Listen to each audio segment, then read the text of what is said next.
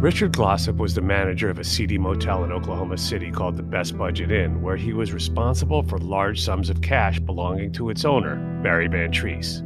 Cash that he could have stolen at any time without violence. A traveling roofer and meth addict named Justin Sneed began staying at the motel in exchange for maintenance work while enjoying easy access to the drugs and prostitutes one might find at a seedy motel. In the early morning of January 7, 1997, Sneed and a girlfriend lured Barry Van Treese into room 102 to rob him of the cash he was known to carry. Barry resisted and was bludgeoned and stabbed to death. His car was moved to a nearby lot. Later that morning, Sneed offhandedly told Richard that he had killed Barry, but after seeing that Barry's car was not at its usual spot, Richard dismissed what he thought was Sneed's usual drug-addled ramblings. When the body was discovered, Richard told police about what Sneed had said, causing them to focus on him. Even though Sneed eventually confessed, police steered him to implicate Richard as the mastermind of a murder-for-hire scheme. For his testimony, Sneed escaped the death penalty in exchange for life without parole, swapping Richard into his place. The word of a meth head and alleged motive to steal cash was all it took. 24 years, 2 trials, 3 stays of execution, a lethal injection drug scandal, and 2 Supreme Court cases later, Richard remains on death row in Oklahoma. This is Wrongful Conviction with Jason Flom.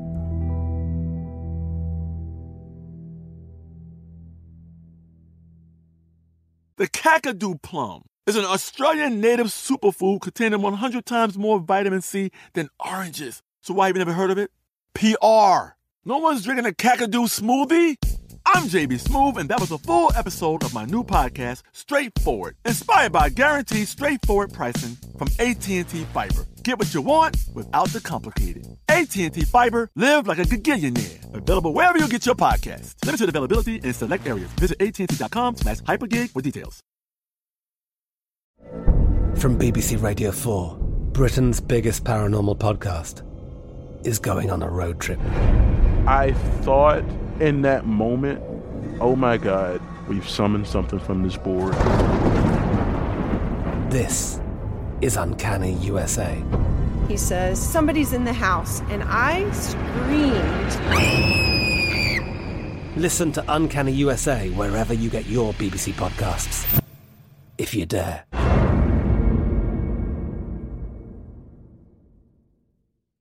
This is your moment, your time to shine, your comeback.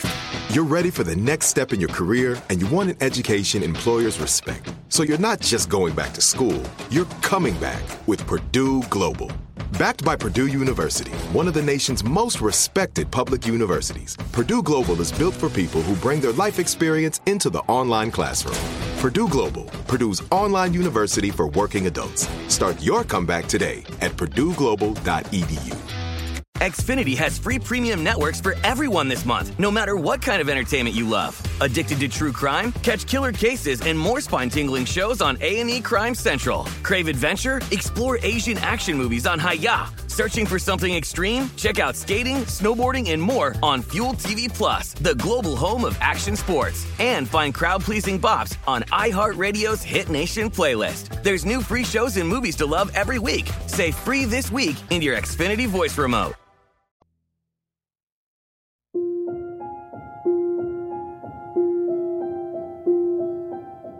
Welcome back to Wrongful Conviction with Jason Flom. That's me. And if I sound a little down today, it's because this case that you're going to hear about is one of the most troubling cases I've ever heard of in my now 29th year of doing this type of work. With us today, we have one of the respected, even revered criminal and civil defense attorneys, a man named Don Knight. Welcome to Wrongful Conviction. Thank you, Jason. I appreciate that.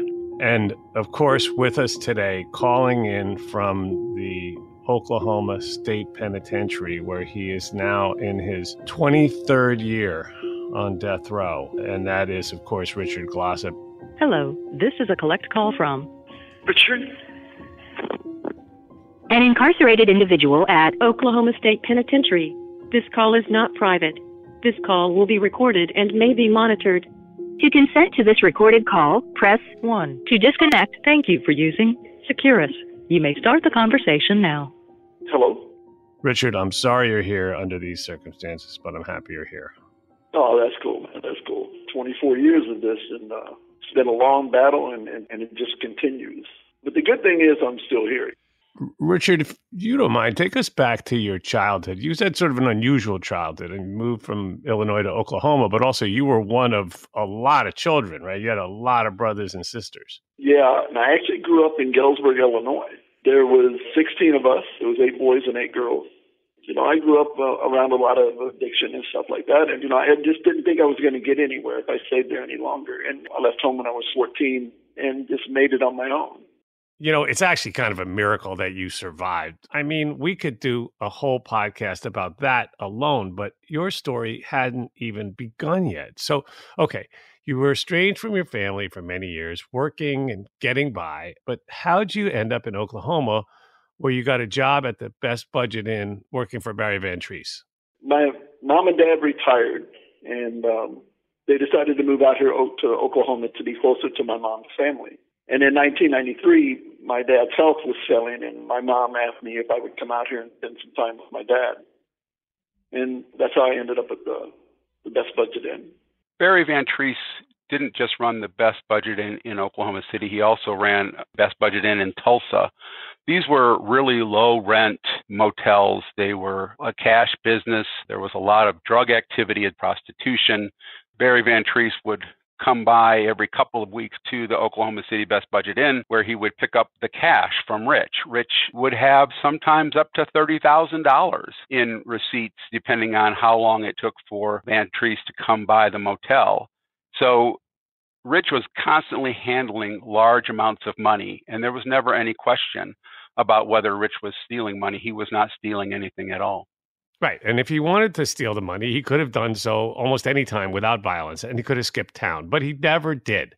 And certainly he didn't do so by involving a meth head named Justin Sneed. Now, Justin had come through town with a roofing crew out of Texas, and while he was staying at the Best Budget Inn, he worked out a deal for a free room in exchange for maintenance and other work around the motel, right? Yes, I said, hey, I need you to go take care of this, or I need you to take these people some towels, or whatever the case may be. He always did it. But as time went by, it was getting harder to find him, and I was going to let him go a couple of times. But, Barry liked the fact that he was working for a room, but Barry didn't want me to let him go. But, yeah, towards all this happening in the end, it was like I hardly ever found him to do what he was supposed to do. Did you catch any signs that he was using meth? Well, they were up all the time. So I did have a couple of family members that did it, and so learning from how they acted, I could tell that, yeah, definitely they were on something. Justin was a very odd guy. He would say things that would throw you off. He would say things that would just make you scratch your head and go, man, this guy is just like really weird. So were there any signs that he might have been robbing people to support his habit? Yeah, I had one of a guy named John Beavers came to me and said that he was missing a big jar of coins. When he said he thought Justin did it, I didn't believe him. But hindsight is 20/20, right? Yeah, it sure is. And at the time, you and your girlfriend, Deanna Wood, were spending a lot of time together, and most of it at the motel. Yeah, I lived on the property. I lived behind the front desk in an apartment. So I'm always on the property, other than, like, Deanna and I being able to go out and do something on our own while the desk clerk was there. Now, this brings us all the way up to January 7th, 1997. At 6 a.m., Justin Sneed woke Rich up and told him about a broken window, and then kind of offhandedly says, oh, and by the way, I killed Barry. Now, Sneed was known for saying weird stuff like that, and so when Richard looked at Barry's usual parking spot and didn't see Barry's car, he wrote it off as Sneed just being Sneed. Now, later on, Barry Van Treese's car was spotted in the Credit Union parking lot about 50 yards away from the Best Budget Inn, but there was no sign of Barry. So this kicked off a search, and Rich was out shopping with his girlfriend Deanna and was called back to work around 3 p.m. So at this point, Rich is wondering, do I tell the police about what Sneed said? But he and Deanna decided against it because they didn't even know if Barry was dead or not. And finally, at 10 p.m., Barry's body was discovered in room 102. He had been beaten with a baseball bat as well as having been stabbed with a blunt object. What happened here was that Barry Van Treese stopped in the evening of January 6th, took care of payroll and took care of everybody at the Best Budget Inn in Oklahoma City before leaving and driving to Tulsa to take care of the payroll and the situation in Tulsa. He didn't get to Tulsa till around midnight or so and didn't stay there very long, told the people in Tulsa when he left to tell his wife that he would be home in 5.5 hours. Home was Lawton, Oklahoma. It doesn't take 5.5 hours to get to Lawton. So obviously when he said that, he had plans to stop. He stopped back at the Best Budget Inn in Oklahoma City, where he went to room 102, and that's where Justin Sneed was waiting for him, or at least his girlfriend was waiting for him, because we have found out that there was another person involved in this case. It wasn't Rich Glossip, but it was Justin Sneed's girlfriend. The information that we have found is that it was simply a robbery attempt. These two meth-fueled young people thought they could simply take the keys from Barry Van Treese and get the money out of his car without Van Treese knowing or objecting. I don't know what their plan was. We talked to one witness, and she had a great statement. She said, when you've been on meth for 20 days in a row, the idea fairy appears. That looks like what happened here. These two people knew Barry Van Treese had a lot of money, and so we think that he was lured into room 102 by this girl. He knew he was coming back to that place. And once there, confronted by Justin Sneed, from the information we have, that we have found from new witnesses, Sneed admitted that he was intending simply to take Van Treese's money and not kill him. But Van Treese fought back. And at the end of that fight, Barry Van Treese was beaten to death. He wasn't just beaten to death, but there was also some stab wounds on his body from a very blunt object. And the blunt object appears to be a pocket knife that the police found in the motel room that had its tip broken off. So for this murder, Justin Sneed and his girlfriend had two weapons, a baseball bat and a broken knife. That would be really low on anyone's choices of how to go, right? Sure, but also I think low on somebody's idea of how to kill somebody. I mean, if you're really planning to murder someone, you don't go with a dull knife and a baseball bat. It sounds like a bad plan from meth-fueled young people. And the aftermath was a continuation of that bad plan. The vehicle where the money was moved not more than 50 yards. It's not as if it was moved away so that it could be hidden. It was within plain view of the Best Budget Inn in a credit union right next to the Best Budget Inn. It was found there the next morning by the security guard, an off-duty sheriff's deputy working at the Wayoke Credit Union, found this vehicle sort of with one tire up on the curb, parked in a place that it shouldn't be parked. And that's what started the investigation on the 7th into Barry Van Treese's death. So you might notice that Rich hasn't been mentioned yet in the story of this crime. And that's because no one, not even the prosecution, ever claimed that he was even in the room when it happened.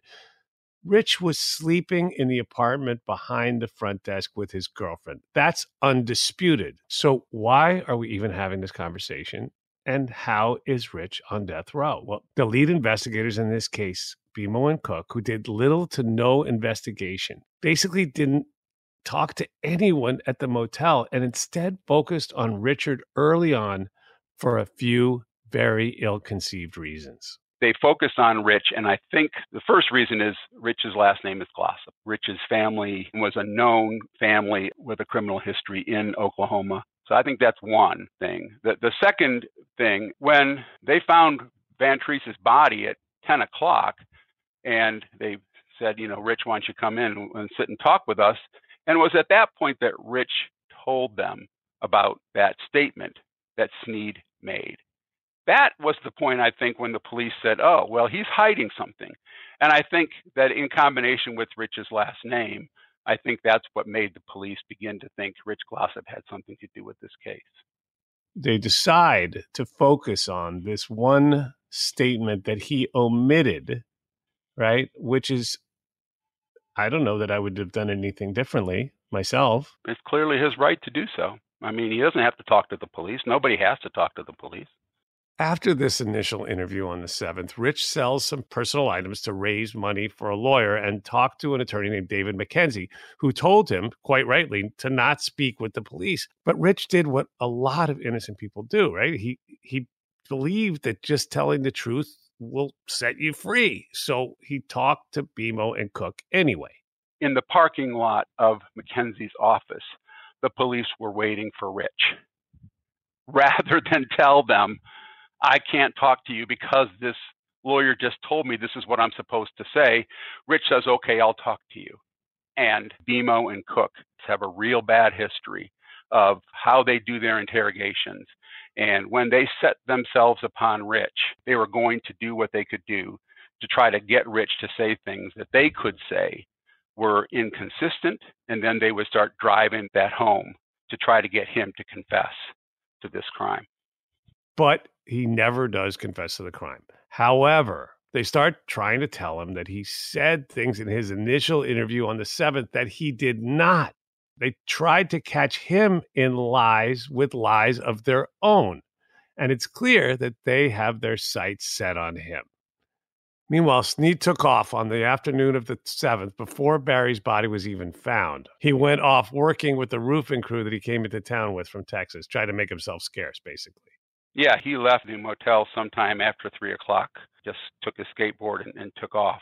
Again, it's something that the prosecutor in both trials tried to paint that he was totally dependent on Glossip for everything because he had no way of making any money, which was just wrong. I mean, first off, he was stealing the place blind. He was breaking into motel rooms. He was breaking into cars. He was doing everything he could do to get money for his drug habit. But when he left the motel that day, he skateboarded over to where the people who he used to work for doing roofing were. And he joined the roofing crew again. So he had the opportunity at any point in time to go make more money doing his roofing work than he ever made at the Best Budget Inn. And he did that on that day.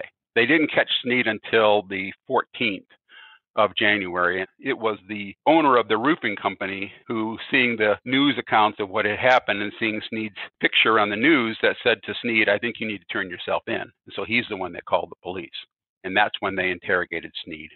Right. And in Snead's interrogation, it's clear that Rich is their main target. So they start working Snead over to both admit to the crime and implicate Rich in some way. Yeah, this was not a situation where they were saying, okay, Justin, we've caught you. Why don't you tell us what happened? Instead, they go through this long prelude telling him what happened, telling him what they know, telling him that they know that somebody else was involved and they don't want him to hang alone. And then Snead's first is like, I don't even know what to say. I don't know what to tell you, as if he didn't have anything to do with it. And then they brought Rich's name into it. We think Rich had something to do with it. You know, he's under arrest. So Snead never said anything about Glossip at all. That came from the police. And then they began to work with Snead from there till they finally got this sort of crazy idea about Rich wanting to steal the money, kill Van Treese, and split the money with Snead, and somehow or another they would run the motels, some crazy story that came out, which I think you would probably expect from somebody who's high on meth. Right, and who's being fed information by police who are exactly not interested in the truth here. Right, because if they had been interested in the truth, they simply would have said, why don't you tell us what happened? Tell us everything that you know. And so Snead confesses to the murder. But what's clear from his interrogation is that he was steered to drag Rich into it as the mastermind of a murder-for-hire plot. And then Snead uses this made-up scenario to save himself, making a deal for life without parole instead of the death penalty. We have a witness who says he talked to Snead that year while he was in jail with Snead, and that Snead said, I had two main goals. One, I didn't want the death penalty, and two, I didn't want my girlfriend to get caught. Snead got both of what he wanted at Rich's expense.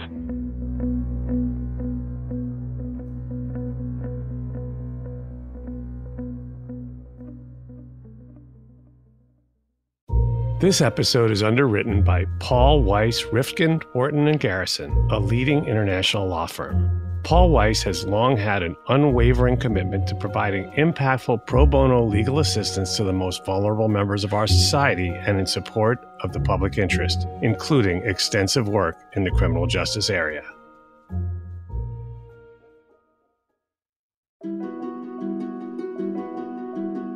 Detective Bimo, in the docuseries that was done, changed what he testified in 2 trials, saying that it was a murder for hire. He gives a statement in our docuseries where he says, I think it was a robbery went bad.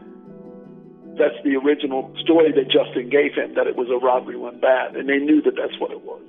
But they needed it to be more, in my opinion. Prosecutors and stuff need these notches in their belt so bad so they can further their career, and it doesn't matter who they get that notch from, as long as they get it.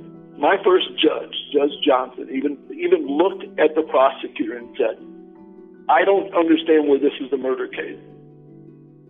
And she convinced the judge, well, give me some time. And that's the only reason the judge even allowed it to go forward, because he was convinced by a prosecutor to let her build a case.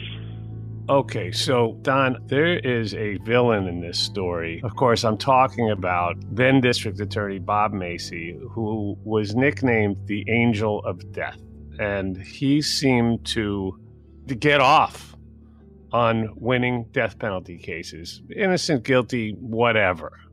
He played dress up like a cowboy, although he was not a cowboy. Can you tell us about this awful character? Bob Macy's just one of a handful of prosecuting attorneys in the country that really drives the death penalty in this country.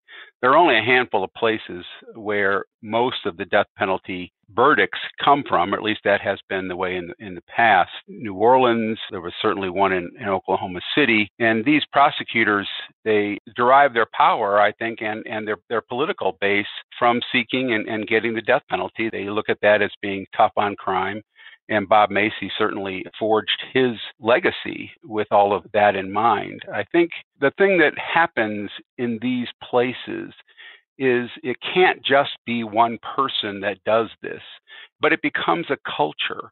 He was in power in Oklahoma City for a long time. A lot of his prosecutors went on to become judges. So now you've got not just the prosecuting attorney's office, but they're on the bench as well. So you've got judges, prosecutors, forensic people, you've got police, and you've got jurors who are just ready to go on these death penalty cases. And they begin to sort of cow the defense bar into either going along and getting their clients some kind of plea, or they lose at trial and these death verdicts result. It becomes a cultural situation where you have no one fighting anymore for the defendant.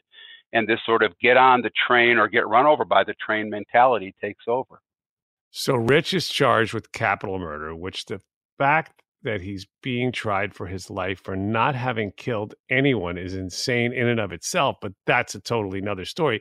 And so at trial, Snead testified that Rich was the mastermind behind this murder for hire plot, thereby receiving the direct benefit of not being sent to death row himself. I feel like this should have been easy to beat. So Rich had a terrible lawyer, a guy named Wayne Faunerot, in the first trial. I don't even know if he ever tried a case before.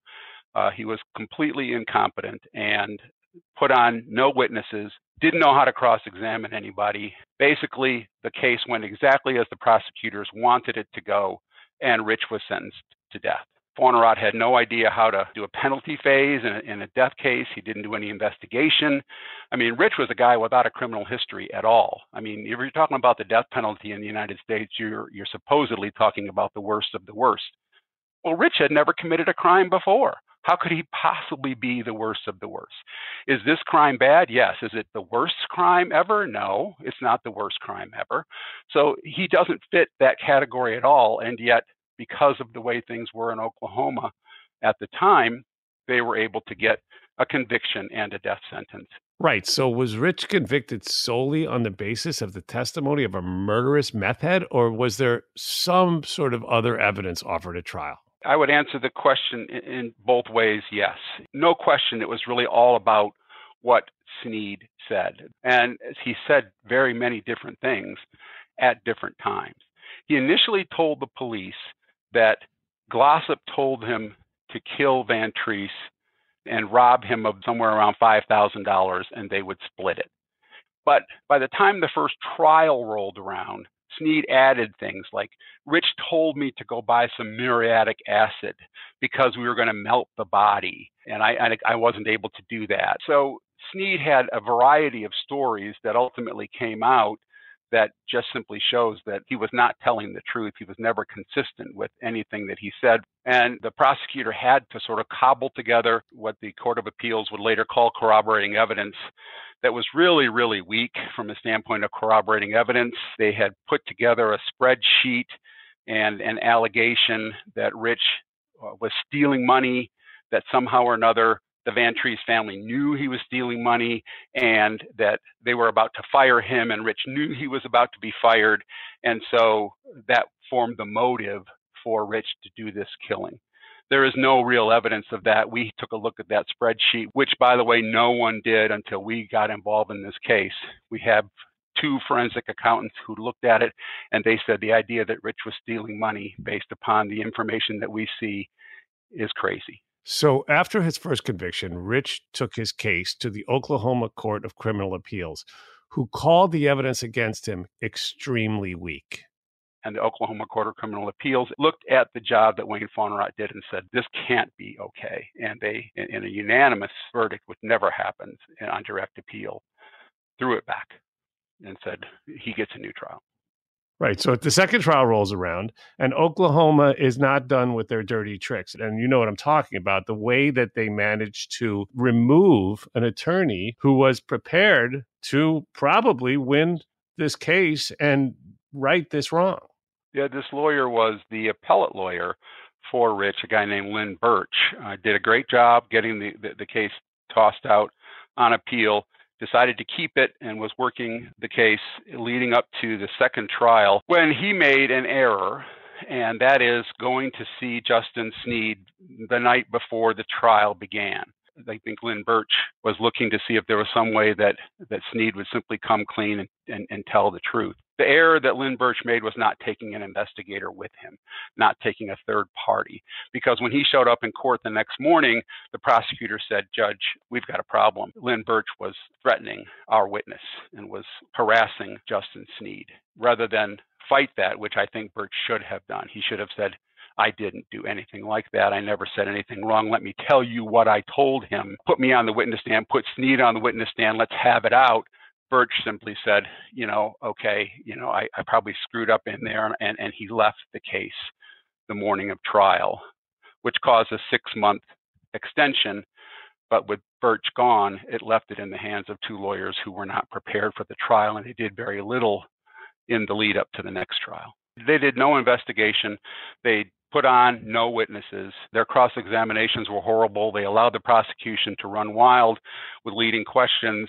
Basically, the skids were greased, and the prosecution just got their case through like they wanted it. In the second trial, it was really strange because the prosecutor came into the courtroom. She looked at the jury, and she goes, I have no evidence against Richard Glossip, just Justin Sneed. So now it becomes who you're going to believe. Every witness had new testimony who, when they were asked, oh, you didn't remember it the day it happened, but you remember it 7 years later. And they would sit there and say, the prosecutor helped us remember. As a result, the results were predictable, which is that in August 2004, another Oklahoma jury found Richard guilty, and Richard gets sentenced to death again. It's strange how you go through your whole life doing what's right, thinking that, if you tell the truth, then everything's going to be okay. And then you're standing there when somebody says, we find you guilty of murder, and you had nothing to do with this crime, and your mouth just falls open, and this feeling comes over you like, how can this possibly be happening to me? This doesn't make sense. It's one of the strangest feelings. It's really hard to put into words, but it's just like every part of you just goes numb. It's like you're just in shock, and you don't know, you don't even have a response to it. You just stand there, and you just can't even believe it. It's one of the most overwhelming things I've ever had to face.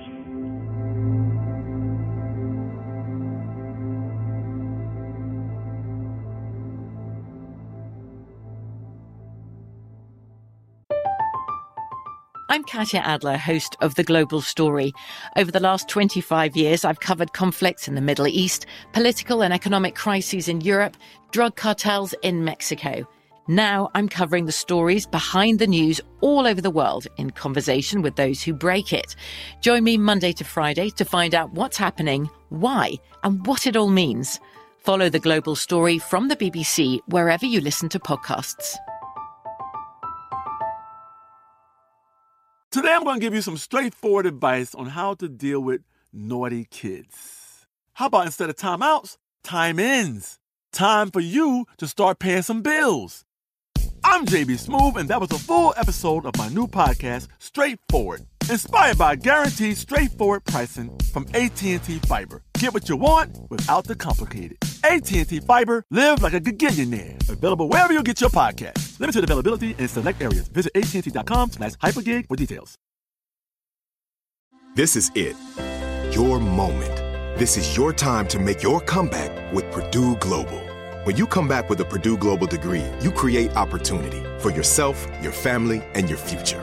It's a degree you can be proud of, a degree that employers will trust and respect. Purdue Global offers working adults like you over 175 flexible degree programs to meet your specific career goals. These include associate, bachelor's, master's, and doctoral degrees and certificates. Purdue Global degree programs range from nursing to business to communication and more. Whatever your interest, we have the degree that will move you forward. You have the knowledge, you have the experience. Now it's time to get credit for the work you've done and earn the recognition you deserve with Purdue Global, Purdue's online university for working adults. You know you're worth it. We do too. So don't wait another second to get the degree that will take your career to the next level. Start your comeback today at purdueglobal.edu. The 2024 presidential campaign features two candidates who are very well known to Americans. And yet, there's complexity at every turn. Criminal trials for one of those candidates. Young voters who are angry. The Campaign Moment podcast from the Washington Post gives you what matters. I'm Aaron Blake, and I'm covering my 10th election cycle. My colleagues and I have insights that you won't find anywhere else. So follow The Campaign Moment right now, wherever you're listening.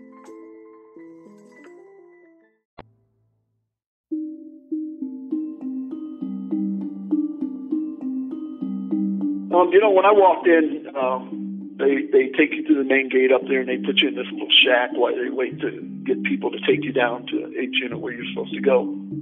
And I got to be honest with you, when they open that door, like, your hope just, like, disappears almost immediately because it's so gloomy, it's so cold, and in all honesty, it felt like death. It just felt like you were surrounded by death. Rich, I want you to know that there are a lot of good people who are out here pulling for you, more than you even know. And so you ended up exhausting all of your appeals with substandard representation who never did any of the necessary investigation into your case. So predictably, you had more of the same results, which brings us to your clemency proceedings back in 2014. Which turned out to be just as big of a fiasco as my trials did. Now, I was turned down for clemency. And the reason being is not only was there a prosecutor for my case on the board, Bob Macy's son was as well.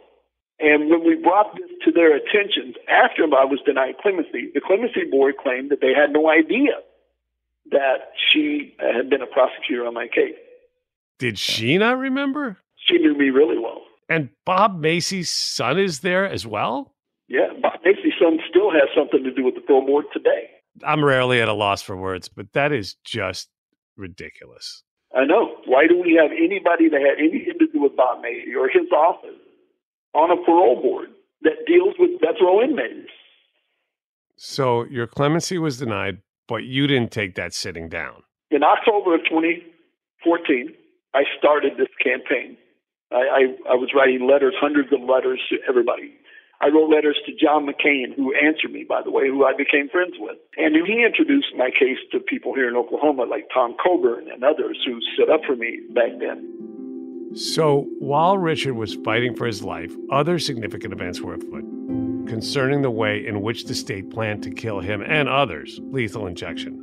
Lethal injection as a method of state-sanctioned murder consists of 3 drugs: a sedative, which depresses the nervous system and renders the person unconscious. Next, a paralytic, which provides skeletal and muscular relaxation, as well as depresses respiration. And finally, a potassium solution, which causes cardiac arrest.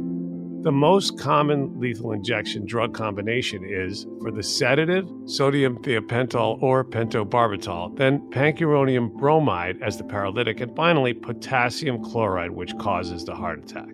In 2011, some American pharma companies halted production of sodium thiopental, and the European Union enacted a torture regulation that banned the export of drugs for the use in lethal injections, starting with sodium thiopental and later pentobarbital. So by 2014, states were experiencing a shortage of the necessary drugs, which affected their ability to carry out death sentences according to protocol.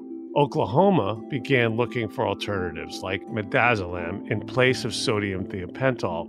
Following this change, the 43-minute-long botched execution of Clayton Lockett on April 29, 2014. Another death row inmate, Charles Warner, awaited the same fate that night, just steps away from the death chamber, but as a result of the horror of Lockett's execution, Warner's was delayed.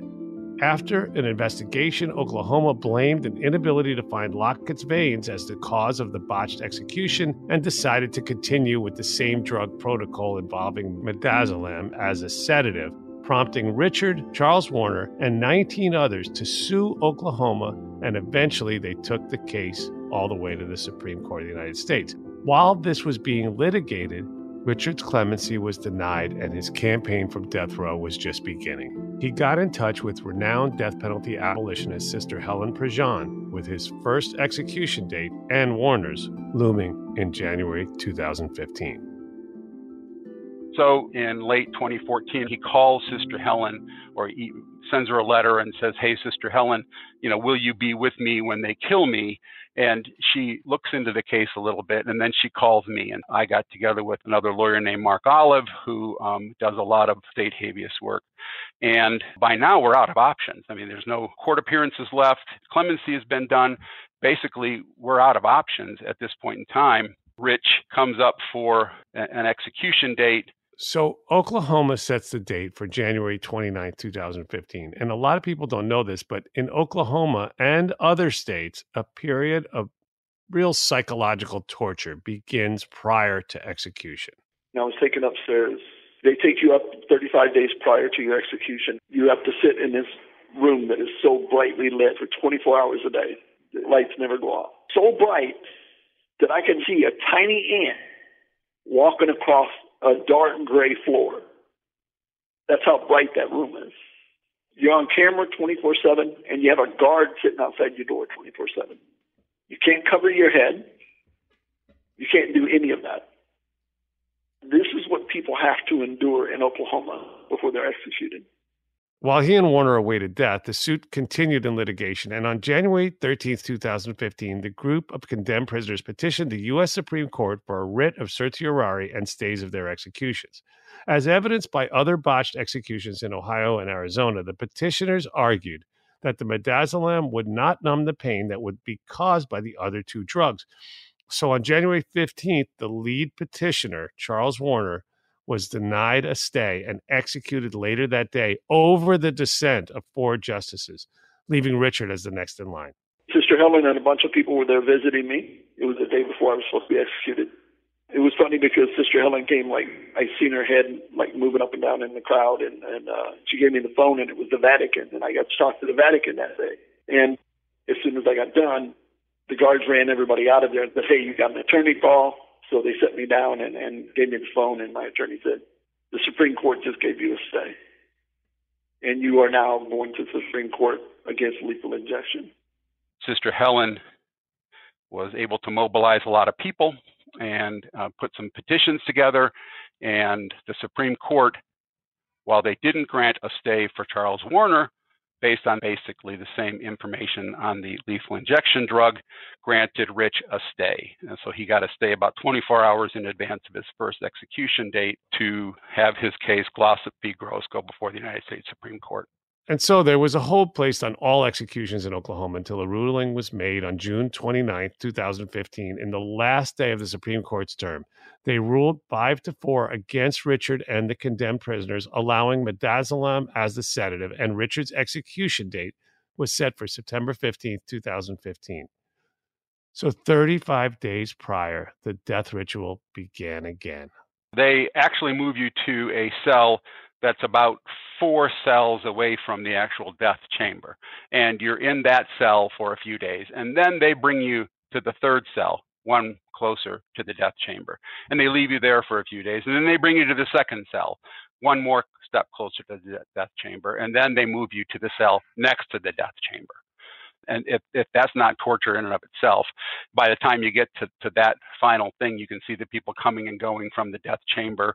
You know what's happening. You know what they're preparing. You know what they're going to do. And Rich was subject to that for a long period of time because we ended up with a stay of execution on September 15th. He had already been subjected to that. He'd already been brought to that final place. It was 2 hours in advance of the execution that the second execution was stopped. And then we had a 2-week stay, so that Rich was moved once again just back to where he had been and to start that whole process over again. So Rich was subjected to this incredible emotional torture in advance of the 3rd execution date, which was set for September 30th of 2015.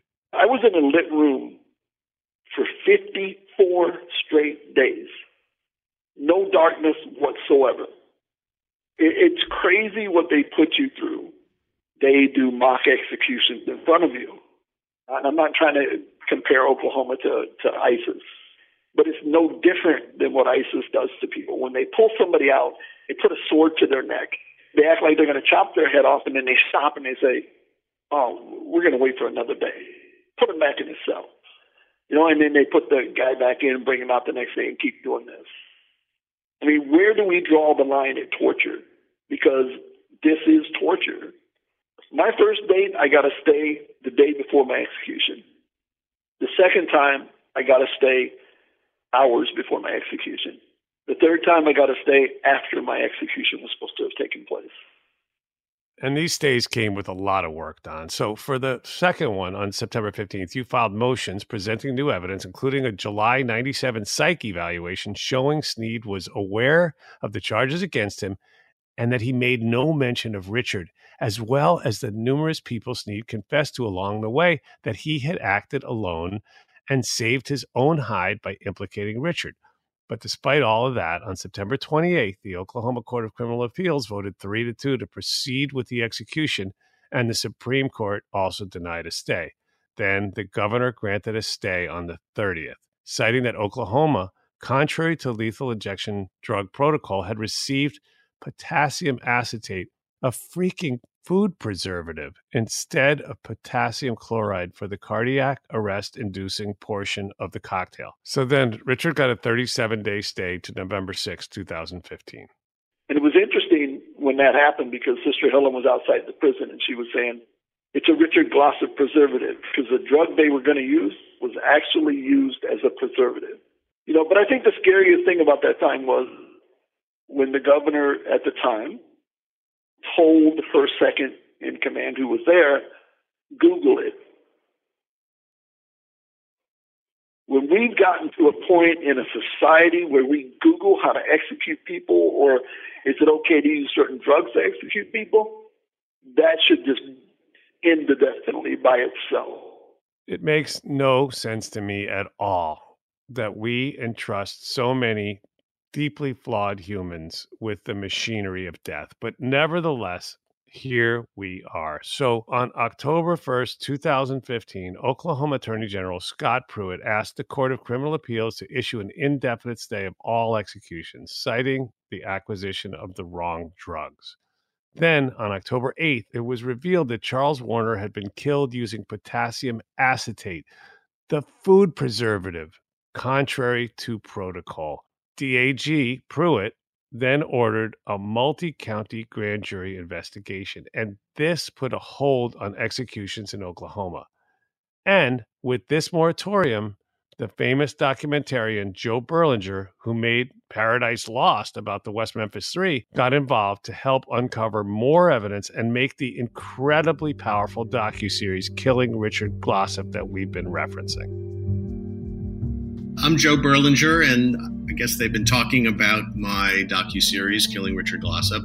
I mean, this case to me is the very definition of why there should be no death penalty. It just demonstrates how easily innocent people can be put to death. This was a spontaneous act of a opportunistic robbery that went awry, and all the evidence suggests that, and no evidence points to Richard Glossip. Even the fact that when they found money on each of them, the fact that there was blood on, the $2,000 that Snead had in his pocket, and Richard's money had no blood on it. Here you have a murder for hire plot, and yet he himself, Justin Snead, says in his original statement, and he said it again to me when I interviewed him, that he never really intended to kill Barry Van Treese. He just was hoping to kind of immobilize him. Well, then how is it a murder for hire plot? I mean, that very basic fact makes it impossible to believe his story. So the one thing that Snead has been consistent about is that he never meant to kill Barry Van Treese. So through his own repeated admissions, he denies Rich's involvement. Rich was supposed to have ordered him, remember, according to the state, to rob and kill Barry. But if he never intended to kill Barry, then he could not have been operating under Rich's authority. Therefore, there was no murder for hire plot. Richard could never have been involved. I mean, which Justin Snead are we supposed to believe? The Snead who says Richard told me to do it, so I had to do it? Or the Snead who never intended to kill Barry Van Treese despite the alleged quote-unquote orders of Richard Glossip? He can't be both. Not that any of this matters to our legal processes, as actual innocence does not entitle one to relief, according to the United States Supreme Court. So, Don, where do we stand now? So we've got several new witnesses, people that nobody has ever heard. We know the story now. We heard it from Snead's mouth through at least 2 or 3 witnesses. We know what happened in this case, and we know that Rich didn't have anything to do with this murder at all. And so we are ready to go to the Pardon and Parole Board with this new information. We would go to court, but we've already been to court in 2015. We lost there. There are procedural bars that are in place to keep us from even getting a chance to fairly litigate this innocence again. So right now, the state of Oklahoma is set to once again begin the process of killing people. There is an end to the current lawsuit that's going on with Rich's name on it. Again, it's the successor to Glossip v. Gross. And once the court makes a ruling on the protocol that they know how to kill somebody with whatever drug they use, they're going to go ahead and begin to set dates once again. And we don't know if Rich will be first. He doesn't have to be first, but he was last up. It's entirely possible that he will be the first one set for execution, and that could take place sometime in the late summer. The worst case scenario, they could set a date on July 1st. I don't even know what to say anymore. His fate has essentially been determined, barring action from the parole board and the executive branch, but his legal fate has been sealed because of technical considerations. In 2015, we had 2 judges who, based upon the evidence we had then, which is a shadow of the evidence that we have now, at that point in time, 2 judges said, we want to give this guy a hearing on his innocence claim. But 3 judges said we won't, simply because of finality of judgment. That was their whole point. That's the court's point, is we can't let this go on forever. We're going to stop it. Like you said, innocence doesn't matter. That's the legal posture that we face today. Right. That awful decision was Herrera versus Collins in 1993, where the Supreme Court said what I just said. Evidence of innocence is not enough to stop the wheels of justice from turning. And in this case, turning right into a state-sponsored murder of an innocent man named Richard Glossip. Well, I'm asking everybody to go to SaveRichardGlossip.com to sign the petitions that we have, but to also participate in everything that we're doing to try to bring justice reform so that we can prevent this from happening to other people. This isn't always about one person, and that's what I've always tried to make clear to people. This is about many innocent people who are facing what I'm facing, and I don't want them to face it. I don't want them to go through what I went through. We got to stand up as a society. We have to stand up as a people. We have to stand up and say, hey, we're not going to tolerate this anymore.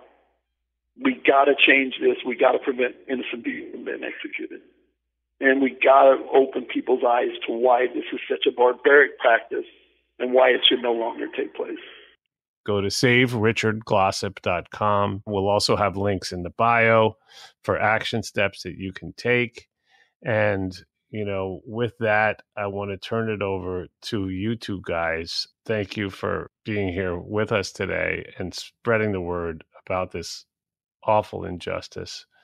And now we turn to what we call closing arguments. This is a section of the show where I turn my microphone off, kick back in my chair, leave my headphones on, close my eyes, and just listen to whatever you have to say that we may have left out or anything you want to share with our audience. So, Richard, we're going to save you for last and let Don go first. And again, Richard, I just want you to know we're all out here thinking about you. So many people are praying for you, and we hope to see you free before too long. Over to you, Don. Well, thank you, Jason. I really appreciate you taking the time to shine a light on this terrible case and this terrible injustice that we are hoping to stop with a hearing later this year. Richard Glossip, a simple guy who was in love with a young woman. Richard loved his job at the Best Budget Inn, loved Barry Van Treese. They had a great relationship. Rich never took any money from Barry Van Treese, and Barry respected Rich. And a terrible murder took place that Rich did not have anything at all to do with. And the wheels of justice began to turn in Oklahoma City the way that they did back in those days with Bob Macy. And those wheels just simply ran over Richard Glossip. He was a victim of very, very poor lawyering, of over-aggressive police work, of over-aggressive prosecutors who only cared about one thing, and that was getting a conviction and getting a death sentence, because that was the culture of Oklahoma City at the time. Through a series of 3 letters to the current district attorney, David Prater, we have requested a lot of substantive information that we believe would prove that Rich Glossip had nothing to do with this, and we have received no answers. We continue to wait for David Prater. So at this point in time, we are preparing for a clemency hearing that we know will take place later this year, and we are hoping that people will go to SaveRichardGlossip.com. You can find a petition there to the governor and the Pardon and Parole Board, letting those people know that this is wrong, what's happening, and that the only way to right it is to grant Rich clemency and to allow us to get back into court again. Over to you, Rich. When I walked in, I took that first step on H Unit on death row. I said that I have 2 choices. I can make peace with death, or I can let it destroy me. And so I made peace with death right then and there. And I just said, I'm not going to let it destroy me. I'm going to be the same person I was. And I am to this day. I sing in my cell out loud. I laugh. I dance around. And guards are always freaking out because I'm the way that I am. And I told them, I said, I was a happy guy my whole life. And I'm not going to let this change who I am. Because we only have one life to live. And it's a gift. And I'm going to celebrate life no matter where the hell I'm at. Even in this hole, I'm going to celebrate life. I've heard so many stories about people who lost it down on H Unit, and I've seen it for myself. I've witnessed it myself. And there are a lot of people with serious mental health issues because you're isolated for years and years and years. And it's hard. And thankfully, I have my art. I've written songs. I've written so many poems. I've written a book, which I can't wait to get out there to people, because it's a book of hope. It's a book of showing people that you do have more strength and you can take your courage and you can move forward and you can have hope at the end. And I describe the 3 execution attempts. I describe everything because I want people to know no matter how bad things get, There is always something good that will come from the worst situations you face in life. You just got to fight for it, and you got to make sure it happens. So we're in a fight. We're in a big fight with legislators and people in the state of Oklahoma who are standing up saying we need to prevent this, and hopefully we can succeed, because I do have a lot more life to live, and I do have a lot more battle to rage against the death penalty. Look at like what's happening here in Oklahoma, one of the biggest Republican states in the country, and you have Republicans now standing up saying, we're not going to tolerate this anymore. We're not going to kill innocent people. I'm proud of Legislator McDougal and Legislator Humphrey and, even the local businessman Justin Jackson. I'm really proud of these people because they're diehard conservative, and yet they're standing up for innocence, because it's not a left thing and it's not a right thing. It's an innocent thing. And we got to stop using politics in justice reform. We all want the right things. If we don't, then you shouldn't be in office. We all want fair. We all want justice. And that's why I've always said that. Take the blindfold off of Lady Justice. Because that's one of the things that's always weirded me out over the years. Because you're saying, well, she's blindfolded so she can be fair. How can you be fair if you can't see what's going on? So take the blindfold off and let her see what's going on, and she'll see how fair justice really is in that country.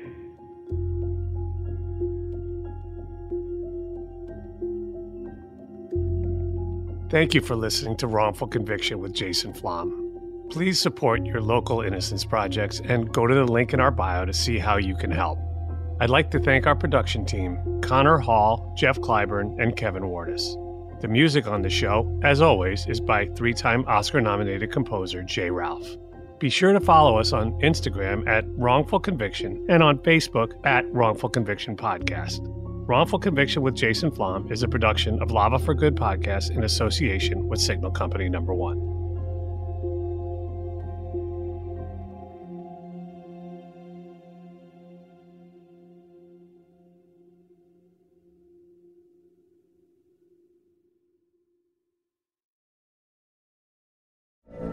From BBC Radio 4, Britain's biggest paranormal podcast is going on a road trip. I thought in that moment, oh my God, we've summoned something from this board. This is Uncanny USA. He says, somebody's in the house, and I screamed.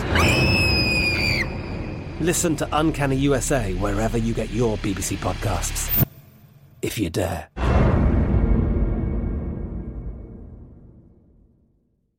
Xfinity has free premium networks for everyone this month, no matter what kind of entertainment you love. Addicted to true crime? Catch killer cases and more spine-tingling shows on A&E Crime Central. Crave adventure? Explore Asian action movies on Hi-Ya. Searching for something extreme? Check out skating, snowboarding, and more on Fuel TV Plus, the global home of action sports. And find crowd-pleasing bops on iHeartRadio's Hit Nation playlist. There's new free shows and movies to love every week. Say free this week in your Xfinity voice remote. Judy was boring. Hello. Then Judy discovered ChumbaCasino.com. It's my little escape. Now Judy's the life of the party. Oh, baby, mama's bringing home the bacon. Whoa, take it easy, Judy. The Chumba life is for everybody. So go to ChumbaCasino.com and play over 100 casino-style games. Join today and play for free for your chance to redeem some serious prizes. ChumbaCasino.com. No purchase necessary. Void where prohibited by law. 18 plus terms and conditions apply. See website for details. Trinity School of Natural Health can help you be part of the fast-growing health and wellness industry. With an education that empowers communities, Trinity grads can change lives by applying natural health principles and techniques in holistic practices or stores selling nourishing health products. Offering 19 online programs that fit your busy schedule, you'll get training to help turn your passion into a career. Enroll today at trinityschool.org. That's trinityschool.org.